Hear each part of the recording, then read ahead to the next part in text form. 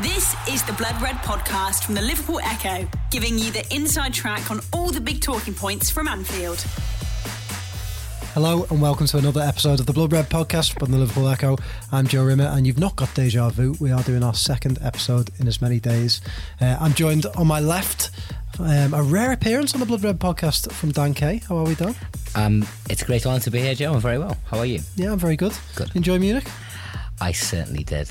I'll ask you a little bit more. We've talked Munich, but just for you, I'll ask you a little bit more about it in a minute. No hardship to go over it again, You mate. look like you want to talk about it. Also with us today is Theo Squires. How are you, Theo? Good, cheers, Joe. Doing well? Yeah, not too bad. Good. And live and in colour, and hopefully having had a bit more than 1 hour's sleep, is James Pearce. How are you, Jay? Very good, thanks, Joe. You okay? I'm good, thank you. We'll get cracking. I will start by asking Dan. We've spoken about Munich at length. James has told us all about it, but let's ask Dan, how did you enjoy it? James was obviously in the press box. You were in the away end. No, I wasn't in the away end. Were you not? No. In the home end? Well, not even in the home end. You weren't wine and dining, were you? With the... Well, I wasn't wine and dining. Were you even but in 35 odd years of watching football on Merseyside in Britain and in Europe, it was one of the best specs I've ever had at a match, and it was pure dumb luck, really. One of the lads I was travelling with, who both of us were out tickets, both of us missed out in the bun fight for the one credit sales a couple of weeks ago. He works for a company that does a bit of work in Germany, and asked on the off chance of Powell if he'd be able to get hold of a couple of tickets, and he did. And they were basically row 3, middle tier, bang on halfway. It was like sitting in a director's box. So, for anyone who missed out on tickets, it's Dan Kay's fault. You are corporate greed. Well, I don't think there was no food or drink. He's doing the rounds now. No, sadly not. But it was. I mean, obviously the match was fantastic. We'll get on to that. But I tweeted about it at the time, and I feel it really does bear repeating. I've watched a fair few games at home and abroad from outside of the away end before, and I always like to think you can go, and as long as you're respectful and sensible, you can support your team, but not always the case. We were sensible and respectful, but at the same time supported our team throughout the game. And I have to say, anyone who watched it on the telly probably came across that behind the goal, their ultras never stopped singing, never stopped waving their flags. Obviously, they had a couple of very well put banners as well, which people would have seen. Their support till the end of the game, even though it was clear that it was obviously turning into a very disappointing night for them, was fantastic. But the number of people, obviously the ground obviously emptied out, the home sections emptied out in the last 10-15 minutes, and we're always going to stay to the end and clap our team off. The number of people that came up to us both inside and outside the ground and said, well done, wish you all the best for the next round. I remember one guy even said, I'm really pleased I've got an excuse to support Liverpool now. They were absolute class, and to me it was a perfect example of what European football and following your team abroad should be. In actual fact, we had 2 terrible journeys there and back, but in the middle was one of the greatest days of my football supporting life. It really was fantastic, and like I say, not just because of what happened on the pitch. It's really great to hear, James. You've had nothing but good things to say about it as well, haven't you? Yeah. I'd be interested to know what Dan's thoughts were, but certainly from being around the city on the day of the game, I thought you got to give the German authorities a lot of credit as well, because you must have been on a few that you've been to the likes of Spain and Italy, where the fans, you're almost treated like animals, aren't you? Absolutely. And we've seen acts of violence against fans for absolutely no reason whatsoever. Yeah. And those horrible European trips where you feel like the atmosphere is on an edge and it could just go off at any point, and alcohol bans across the city, and people, things that shouldn't even be part of football, it almost becomes the norm on trips like that, doesn't it? But to me, the thing that struck me, you're right, is just both sets of fans just mingling normally. I mean, even that. Did you get the train to the stadium? Oh, the train to the stadium is a journey that will live with us forever. But could you imagine doing that journey because it's about a 15-minute walk from getting off the tube to the stadium? Yeah, quite a long way. And if that had been in Rome or Seville, you're effectively sitting ducks, aren't you? Can you imagine the issues there would be, compared to those grounds where you're almost having to be bussed in and out? Yeah. And but there was no hint of issues whatsoever. Or both sets of fans together, just the way it should be, wasn't there? And the thing that struck me was just the police and the stewards there seemed to treat fans with respect, and then Not surprisingly, you get respect coming back the other way. That's the key word, isn't it? I mean, what you said before about what has happened in previous different countries in Europe, it becomes self-perpetuating. If you treat people like animals, then they may be more inclined to behave that way. If you treat people with respect, then it's going to come back to you. And I think it's been well known for a long time. There is a proper football culture within Germany, and has been for decades. And I also think in the same way that a lot of us, as soon as the draw was made, licked our lips, this is exactly the kind of tie that we want, genuine European pedigree. You kind of got the impression that Munich felt the same. I mean, it was well documented. They had 350,000 applications for tickets, more than they've had for games against Barcelona and Real Madrid. It was fantastic in the sense as well. It's a beautiful old city.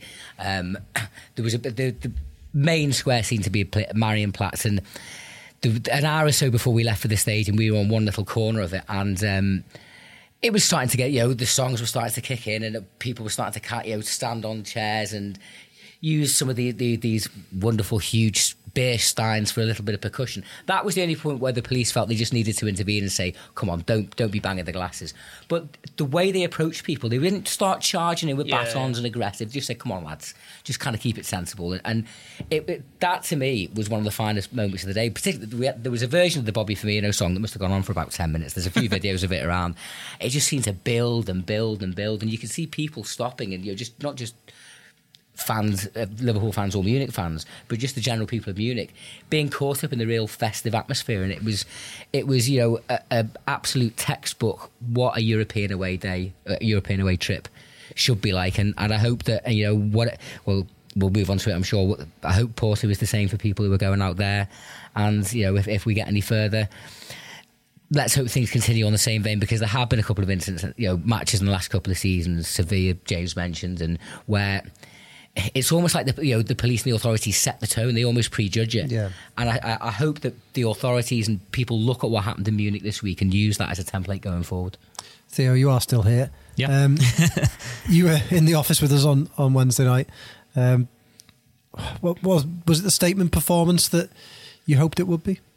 Yeah, I think it's one where the third goal makes it seem almost better than it was, but it was a really good performance. I don't think Bayern threatened as much as we expected them to, and they didn't really know what they were supposed to do, whether they're just going to try and edge a goal. And as soon as Liverpool got the away goal, I think there was that feeling in the office, Liverpool, that should be job done now. Yeah. It's probably what the Champions League run missed last year. Like, it was great getting to the final, but there was no national champions, was there, on the way from the major leagues.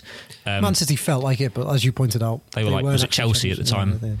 And this season, Liverpool have beaten Paris Saint-Germain, they've beaten Bayern Munich. You'd imagine if they're going to go all the way to the final, they're going to have to beat Barca, and they're probably going to have to face Juventus or Man City.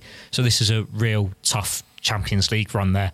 But it shows where Liverpool are. They're back, and it's great to see them in amongst all those names. And when you can go and play a team like Bayern Munich and win 3-1 in their backyard, it's a great statement to the rest of Europe. James, they are in amongst those names, and they were drawn out the hat today against Porto in the quarterfinals. Obviously, you were there last year. You were at Melwood during the draw. What was the feeling around Melwood? Pretty pleased? Yeah, I didn't hear any mad celebrations when it came out, but I think it was interesting. I think Jurgen Klopp, when he'd already done his media duties with the external press, but obviously did club media after the draw, and he said everything you'd expect him to say, wouldn't you? But privately, I'm sure his mood was very different, because the usual caveats about there's no mugs in the quarterfinals of the Champions League, but you couldn't have handpicked a better draw than that. There's a good reason why. I was looking at the odds, and Porto are the 100-1 outsiders to win the competition. I just think it's perfect, because I think there was kind of three potential kind of challenges. One was an all Premier League clash, which I think Klopp, and speaking to a few of the players after the game the other night in the mix zone, they didn't want that. I think they just. I can't speak for everyone here, but I don't think anyone wanted a. No, I'd agree. Although I did see an interview last night on LFC TV with Trent Alexander-Arnold, who kind of seemed to hint that he would actually quite like that, because he was asked about it. I was surprised he was opening his answer as well he was. I know some people say, well, you'd take Tottenham over two legs or whatever, but I just think that, or even one of the Manchester clubs, the intensity of those two games, especially at a time when it's not like last season where Klopp is going to be able to prioritise one or the other. Liverpool have got to go flat out on both fronts.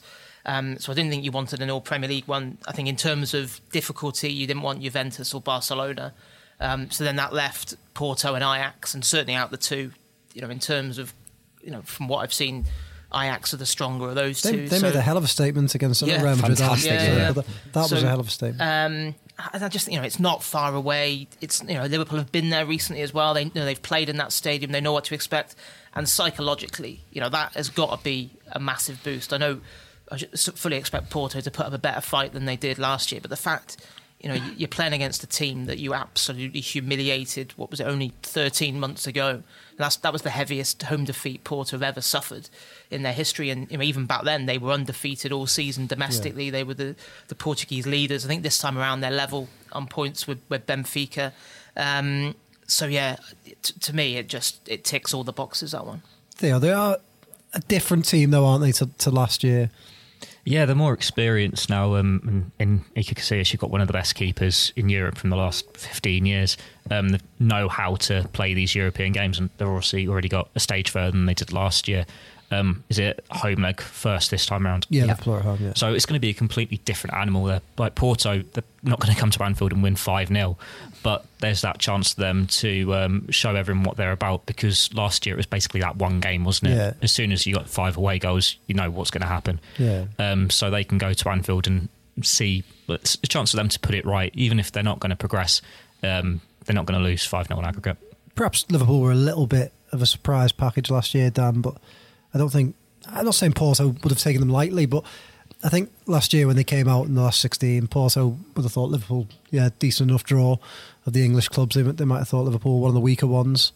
They won't make that mistake this time around, will they? No, they won't. I mean, I think that 5-0 away win in the first leg, it was the last 16 tie, wasn't it? So it was mid to late February when it happened. I think even though we were having a good season, it was a bit of a kind of jaw-dropping wow moment for us, even as Liverpool supporters who've been scrutinising every kick of the ball all season.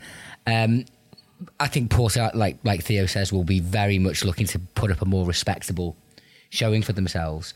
But it's hard not to feel that their shoulders must have slumped a little bit when they heard the draw come out, particularly being away from home. I think the biggest danger that Liverpool will have, the only danger really for Liverpool, is complacency.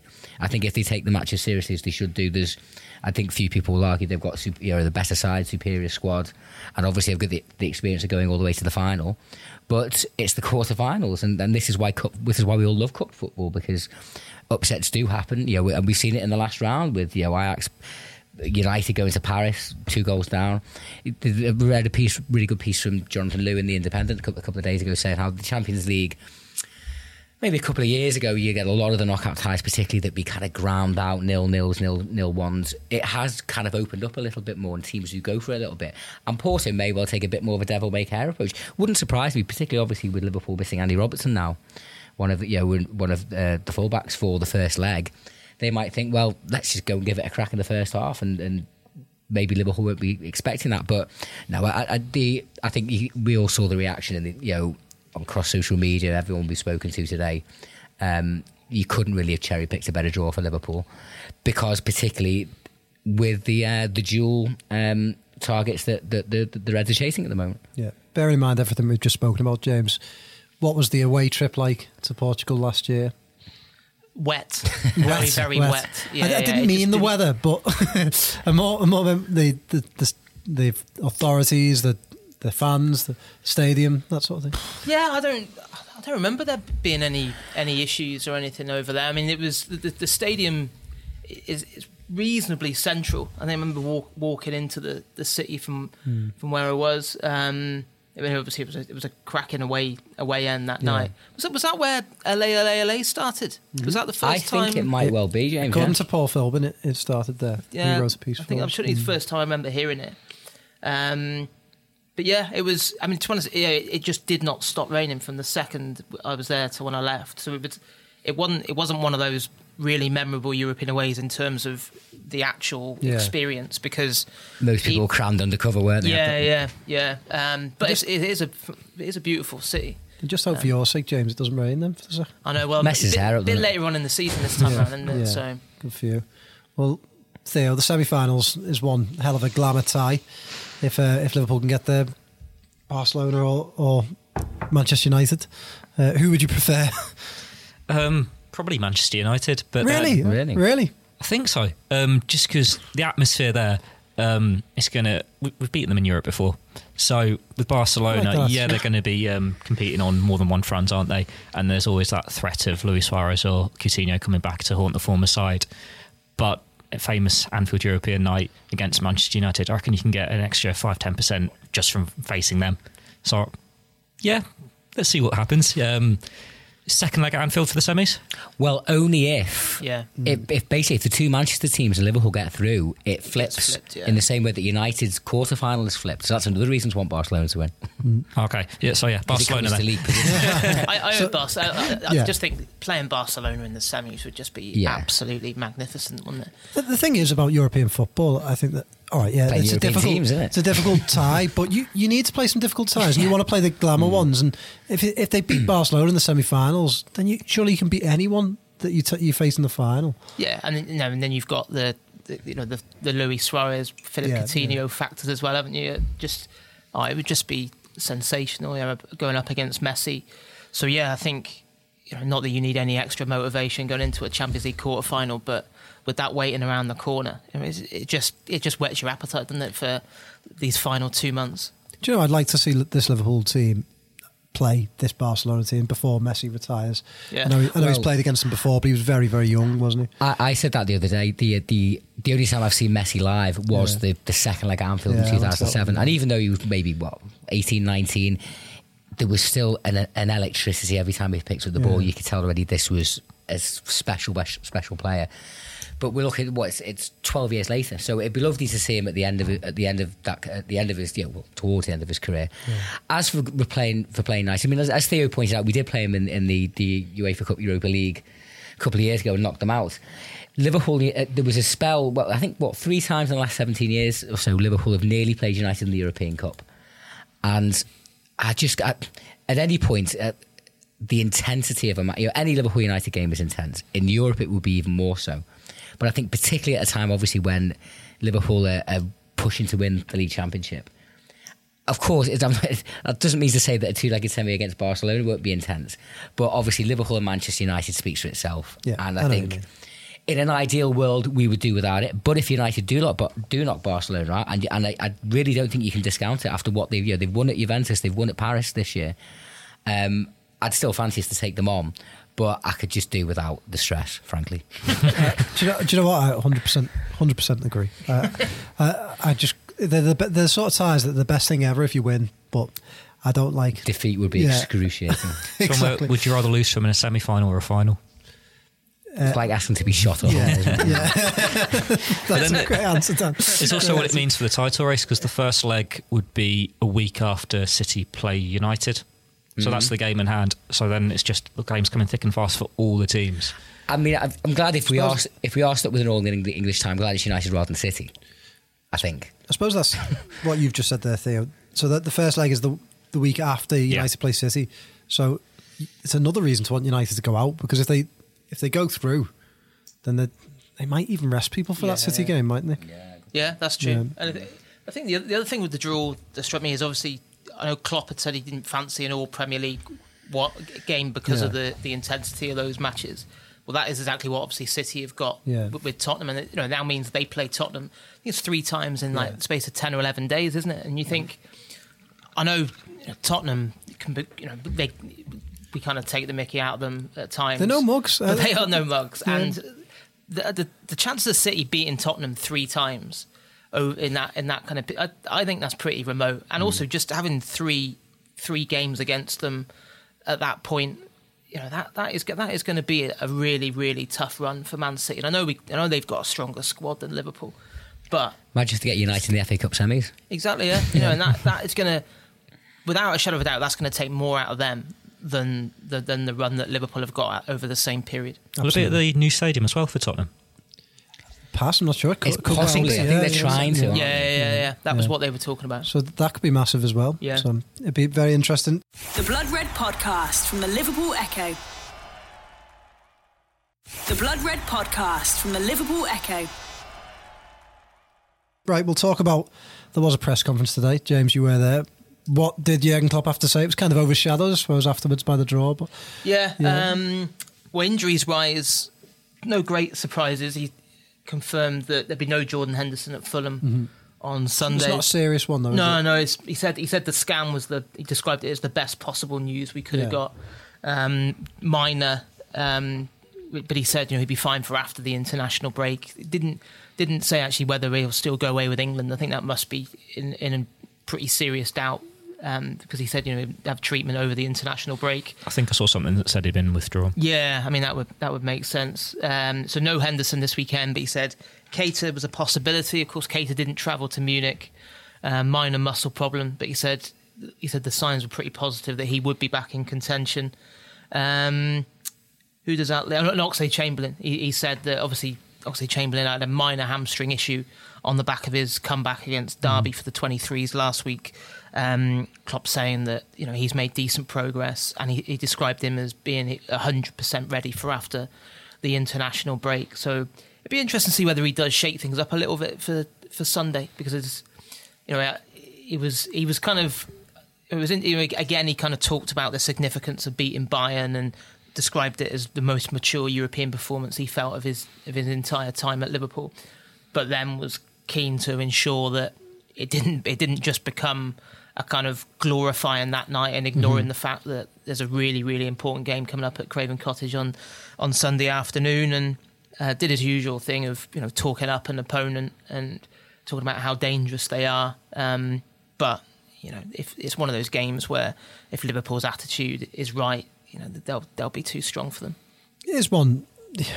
It's easy to overlook teams, isn't it? When you come off the back of such a big game against Bayern, you go into Fulham and almost people are talking about Liverpool going back top of the league. But in terms of the way Fulham are set up, they've conceded 68 goals this year, which is as many as Liverpool have scored in the league. So Theo, it's one of them that James is right. If Liverpool are on it, they should win comfortably, shouldn't they? They should do, but I think Fulham are a slightly different animal now with Scott Parker in charge. I'm not saying they're going to put up a massive fight, but you almost don't know what to expect from them. And they're resigned now. They're going to go down to the Championship, you'd imagine. So it's a case of them rebuilding confidence for the rest of the season so they can go again next year. They played Chelsea, was it, a couple of weeks ago, and they put in a decent fight in that game. They were unlucky to lose. 2-1, was it? Yeah, I think it was 2-1. Game, so it's not going to be a case of Liverpool will go there and steamroll over them. But Liverpool should have enough. Even if you say that Klopp's going to rotate players, you'd imagine Lallana could come back in, and we saw what he did last week. We say it every week, but surely this is a chance for Shaqiri. But then on the other side of it, Salah, if he's not going away with Egypt, you want him to get this goal before he goes away for the international break. And you can't really drop Mane, the current form he's in. So Liverpool should definitely have enough. You going on Sunday, Dan? I will be there. We'll always Confident? enjoy a trip to Craven Cottage. Yeah, it's. I mean, the danger is just make sure it's not a case of after the Lord Mayor's show. The Fulham have obviously had a very, very difficult season, and fantastic, the wonderful distraction though this week has been. There's no getting away from it. I can't speak with any degree of certainty overall, but my perception is the majority of Liverpool fans are desperate for us to win this league, and on Sunday we're in a position to go back top of it and put pressure on Man City. So I think that is what Klopp will be drilling into the players. Well done, but it's gone. Forget about it. The quarterfinal's not for a few weeks now. The way the fixtures have panned out, as we all know, with City's FA Cup commitments, Liverpool can really ratchet up the pressure on them by playing 2 games more, by taking a 5-point lead. And obviously fundamental to that is going to Craven Cottage on Sunday and getting a result. I do take Theo's point that sometimes when a team is almost resigned to going down, they can always play with a certain bit of freedom that the pressure's offered. I remember years and years ago, the United's final year of their 26-year drought before they won their league. And they basically blew the league the season before when Leeds won it, the final season of the old First Division. And in that final set of games, or final couple of weeks, they were beaten by a West Ham side that had already been relegated. I remember memorably Alex Ferguson describing the Hammers as putting in an obscene effort that day. So Liverpool have to be on their guard. Don't get cocky, don't get complacent. Every game is different, but if we start well, score, get on top of them early, then it should be a comfortable victory. But there's no guarantees. There are some familiar faces in the Fulham lineup. We'll start with one name that I think I'm right in saying he was a target for Liverpool, wasn't he? Ryan Sessegnon. Yeah. A couple of years ago when they were Championship. He's hasn't had the greatest season, I think it's fair to say, in the Premier League, but he's back in their team now that Scott Parker's taken over. Do you think he's someone that we'll see Liverpool linked with again? He's still very young and a year left on his contract as well. and I think you'd imagine, especially with them going down, that the price and his contract situation would make him an attractive proposition again. Because I think, especially you go back kind of maybe a year, and I think he would have been one of those players you'd have very much put in a bracket with. You'd definitely have him, but you'd end up paying such a ridiculous premium because he's English and because of his age that it probably wouldn't have made financial sense. But yeah, it wouldn't surprise me. I mean, because it is interesting that what he does do this summer in terms of Moreno's going to go when his contract runs out. Robertson is so good, and then does he trust someone like Adam Lewis, a young academy player that they've got big hopes for, to come in and almost take that role as Robertson's deputy? But then, I don't know. I think the level that Liverpool are operating at now, I still think you probably need someone else in there as well. And yeah, I really, really like Sessegnon. I know I haven't seen a huge amount of Fulham this season, but it can't be easy for him, a young lad still trying to shine in a team that's struggled as much as they have. Hasn't he played quite a bit in midfield as well, Sessegnon? Yeah, it was the same last season as well. Yeah, well, I was going to ask you, Theo, because a lot of our listeners might not know, and I'm sure you guys don't know, but Theo used to work with Bolton. Did he? And he doesn't often mention it. But Theo, you would have seen him a little bit more than us, having worked in the Championship with Bolton. He has played a lot in midfield, so he would be an option for Liverpool in both positions, wouldn't he? Yeah, I think last season Fulham was pretty much 4-3-3, and he was actually left wing. Yeah. I remember when he came to Bolton, he's playing pretty centrally as well. Yeah. They were probably the best side I saw last season in the Championship. So he's a very attacking footballer. I'd probably compare it to Gareth Bale when he was coming through early on. You think no pressure then, though. Not like saying he's going to go to that same heights, but early on when you think, he's a left back. He's not. But he doesn't play left back. He could potentially give an option there, and he would be a good player for Jurgen Klopp to sign, because we all know how much he likes his versatile players. So say going into this quarter-final first leg, Robertson suspended. I've got a left midfielder who can play there. But he's definitely a lot more attacking than just a left back. Okay, there are more familiar faces. Theo, we'll stay with you because you mentioned him before. For the next 3 minutes, I want you to just talk about Markovic's Fulham career.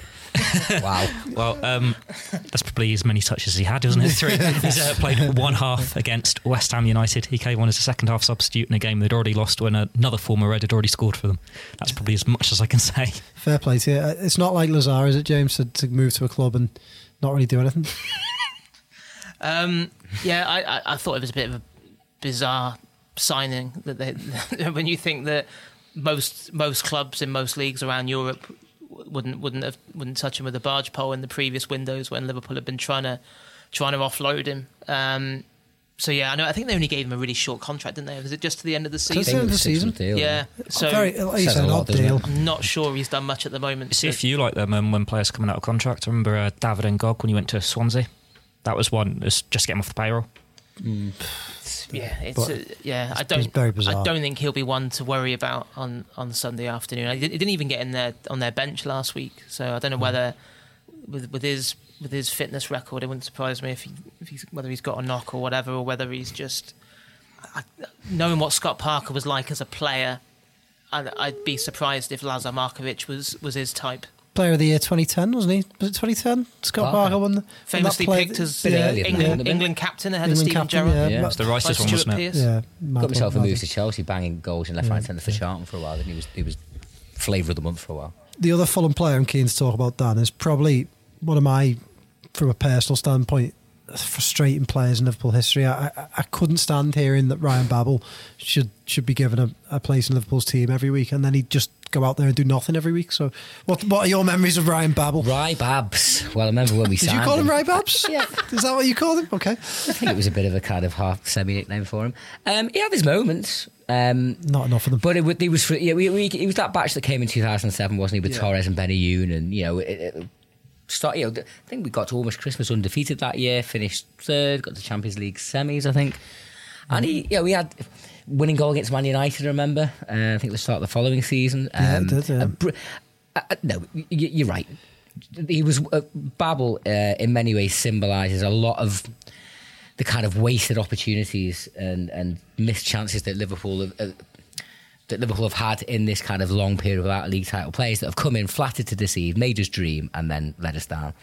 As just a man who's been hurt many times. And yet, like a fool, I keep coming back for more. A prime one example to me showed everything he could do. The 4-0 win against Real Madrid, that brilliant Gerrard side foot half volley just after half time, and Babel. I mean, I might upset you here, Joe. I'll tell you what else I'll compare him to. Don't you dare! Don't say his name. Don't say it all. Get out the room. Leave. You're never coming back on this podcast. Legged it down the wing, beautiful ball in with his weaker left foot, and there was just that frustration that why can't you do it a bit more often? Now, what I will say with it about him, when did he leave Liverpool? 2010. And arguably the finest thing he did in 2011. Wasn't it just after that? You're not googling his career, are you? Is this in case I ask you a question, James? It was just after the cup tie when Kenny came back, and there was, remember, Howard Webb sent Gerrard off, and didn't he kind of put a bit of a snarky tweet out and get called over the coals by the FA? And a few people said best thing he's done in a red shirt. That. And to be honest, I kind of never really expected to hear much from him again. But in the last couple of years, he's been playing for the Dutch national team. And in fact, there is a piece, I think Theo knows a bit more about it than I do, where he's been saying today that he knows what Virgil van Dijk's weakness is, and he plans to exploit it. So I can't wait to see that. James, what is the name of his first rap album? I couldn't tell you that. I thought you were on his Wikipedia. What's his middle name? Do you know that he was, when he joined from Ajax, he was the third most expensive Liverpool signing ever? Yeah, I think. Did you know that? 22 million. And who was he unveiled alongside? Yossi Benny. You've read the same page as I have. My phone's off. But yeah, he was infuriating when he was at Liverpool. He was capable of doing some amazing things. And was it Arsenal in the Champions League when he came that off the run bench, just after Adebayor equalised and we were out, and he bulldozed his way in. Yeah, I always remember the Derby goal where he just put two defenders on the backsides. He said, we've got a player here. Was that his debut? Or might be very early in that season. That might have been his first goal. It was early, I wasn't remember Benitez saying that he was just absolutely infuriating as a player to work with. Yeah. Because I don't know whether it was because maybe, I don't know whether he was the brightest as a younger player or whatever, but because he was still relatively young, wasn't he? When he was 20 at odd when he was like 19 maybe. But I think he struggled to take on board orders in terms of what was asked of him, and because he was so gifted and so quick, wasn't he? That I remember Benitez saying he tried to boil it down into like absolute basics of. He said he would basically say to him, pace, space, just go into the space. Yet he had this habit of just always coming back inside and running into trouble. And I think Benitez reached the point with him where it was just like, this is like banging a head against a brick wall. There was always a clamour to get him in the team. And look, I'm going to get pelters for this, but I don't mean this in terms of he could turn out a lot better than Babel, and I'm sure he will. But he kind of reminds me of Naby Keita in the sense that he hasn't done anything to deserve to be in the team yet. Every week, we hear fans say he's got to be in the team, and it was the same with Babel all those years ago.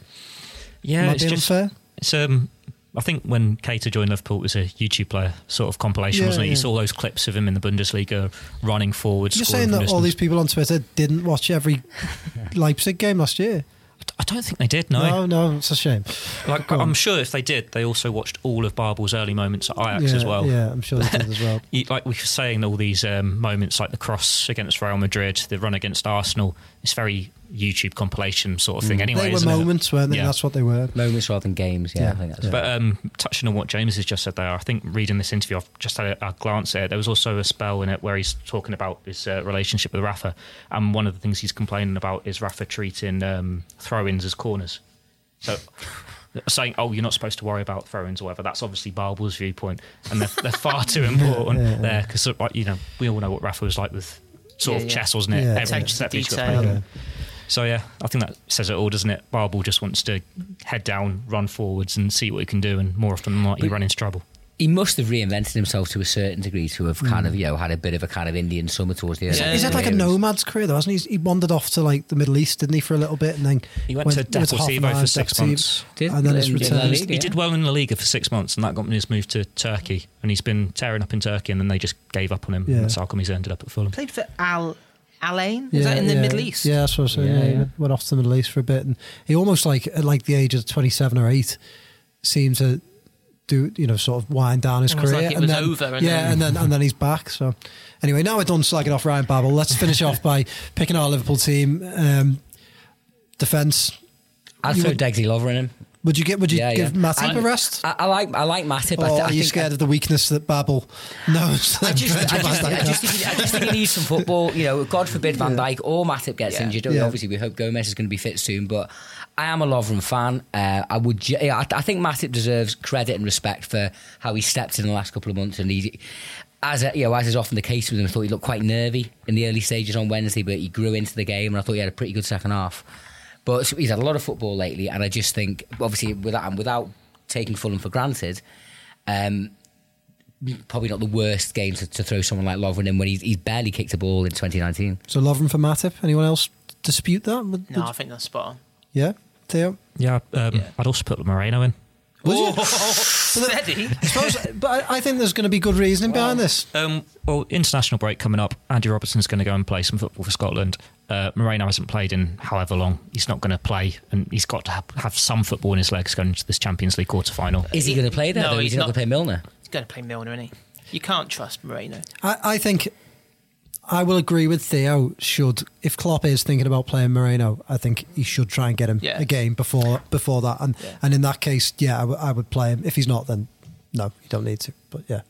So back four. We'll say Robertson for now, Theo. No, we'll say Robertson if Klopp isn't thinking of playing Moreno. In midfield, Adam Lallana come back, James? Yeah, I think you'd have to. I think you've got to because I think although Liverpool ended up winning that game comfortably in the end, I still think mentally and physically that's a grueling few days. Yeah.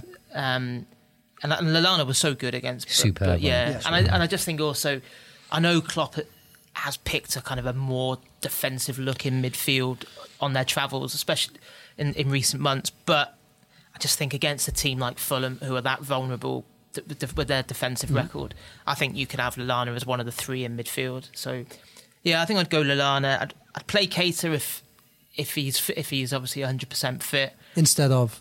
I'd probably rest Wijnaldum. I thought Wijnaldum looked absolutely on his knees late on the other night. And then, I think, so yeah, for me it would be Fabinho, Keita with Lallana ahead of them. Very attacking.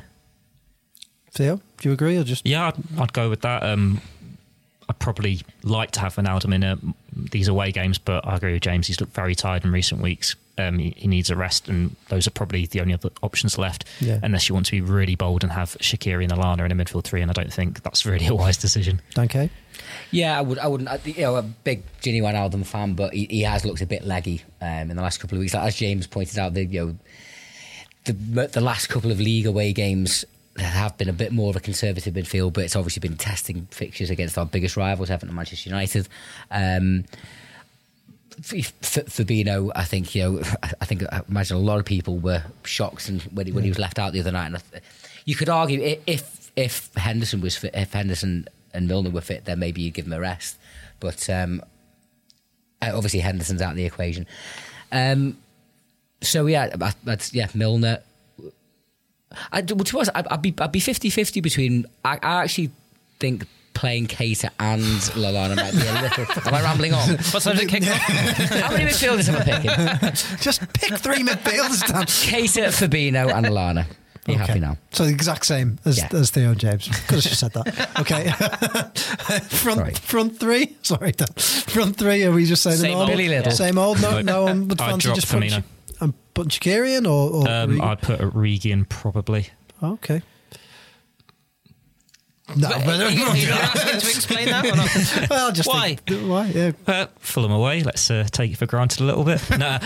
Bobby's looked a bit tired in recent games as well. I think he's going to have quite a trip, you'd imagine, with Brazil in the international break. Makes sense to save his legs. I suppose Roberto does look tired. But Stickler for that, you aren't you? No, silly nickname. Anyway, let's finish off. Did you agree with that? Did you just want the normal front three, Dan? I'm scared to ask you. You might. Well, yes, normal front three. Okay, right. Let's finish off with a prediction then. James, we'll start with you. 4-1. 4-1. It's not like you, James. To Fulham or to Liverpool? Liverpool. Of course. 3-1. 3-1. 5-0. Okay. Did you not just say they conceded 68 goals this season? Yeah, they have. I think they're going to make them work for it. I think it'll be 2-1. Is that from Ryan Babel not picking up his marker at corners? Possibly. It might be. Right, thanks for listening. Liverpool are going to absolutely batter Fulham into oblivion on Sunday, and we'll be back on Monday to talk about it. See you then. You've been listening to the Blood Red podcast from the Liverpool Echo.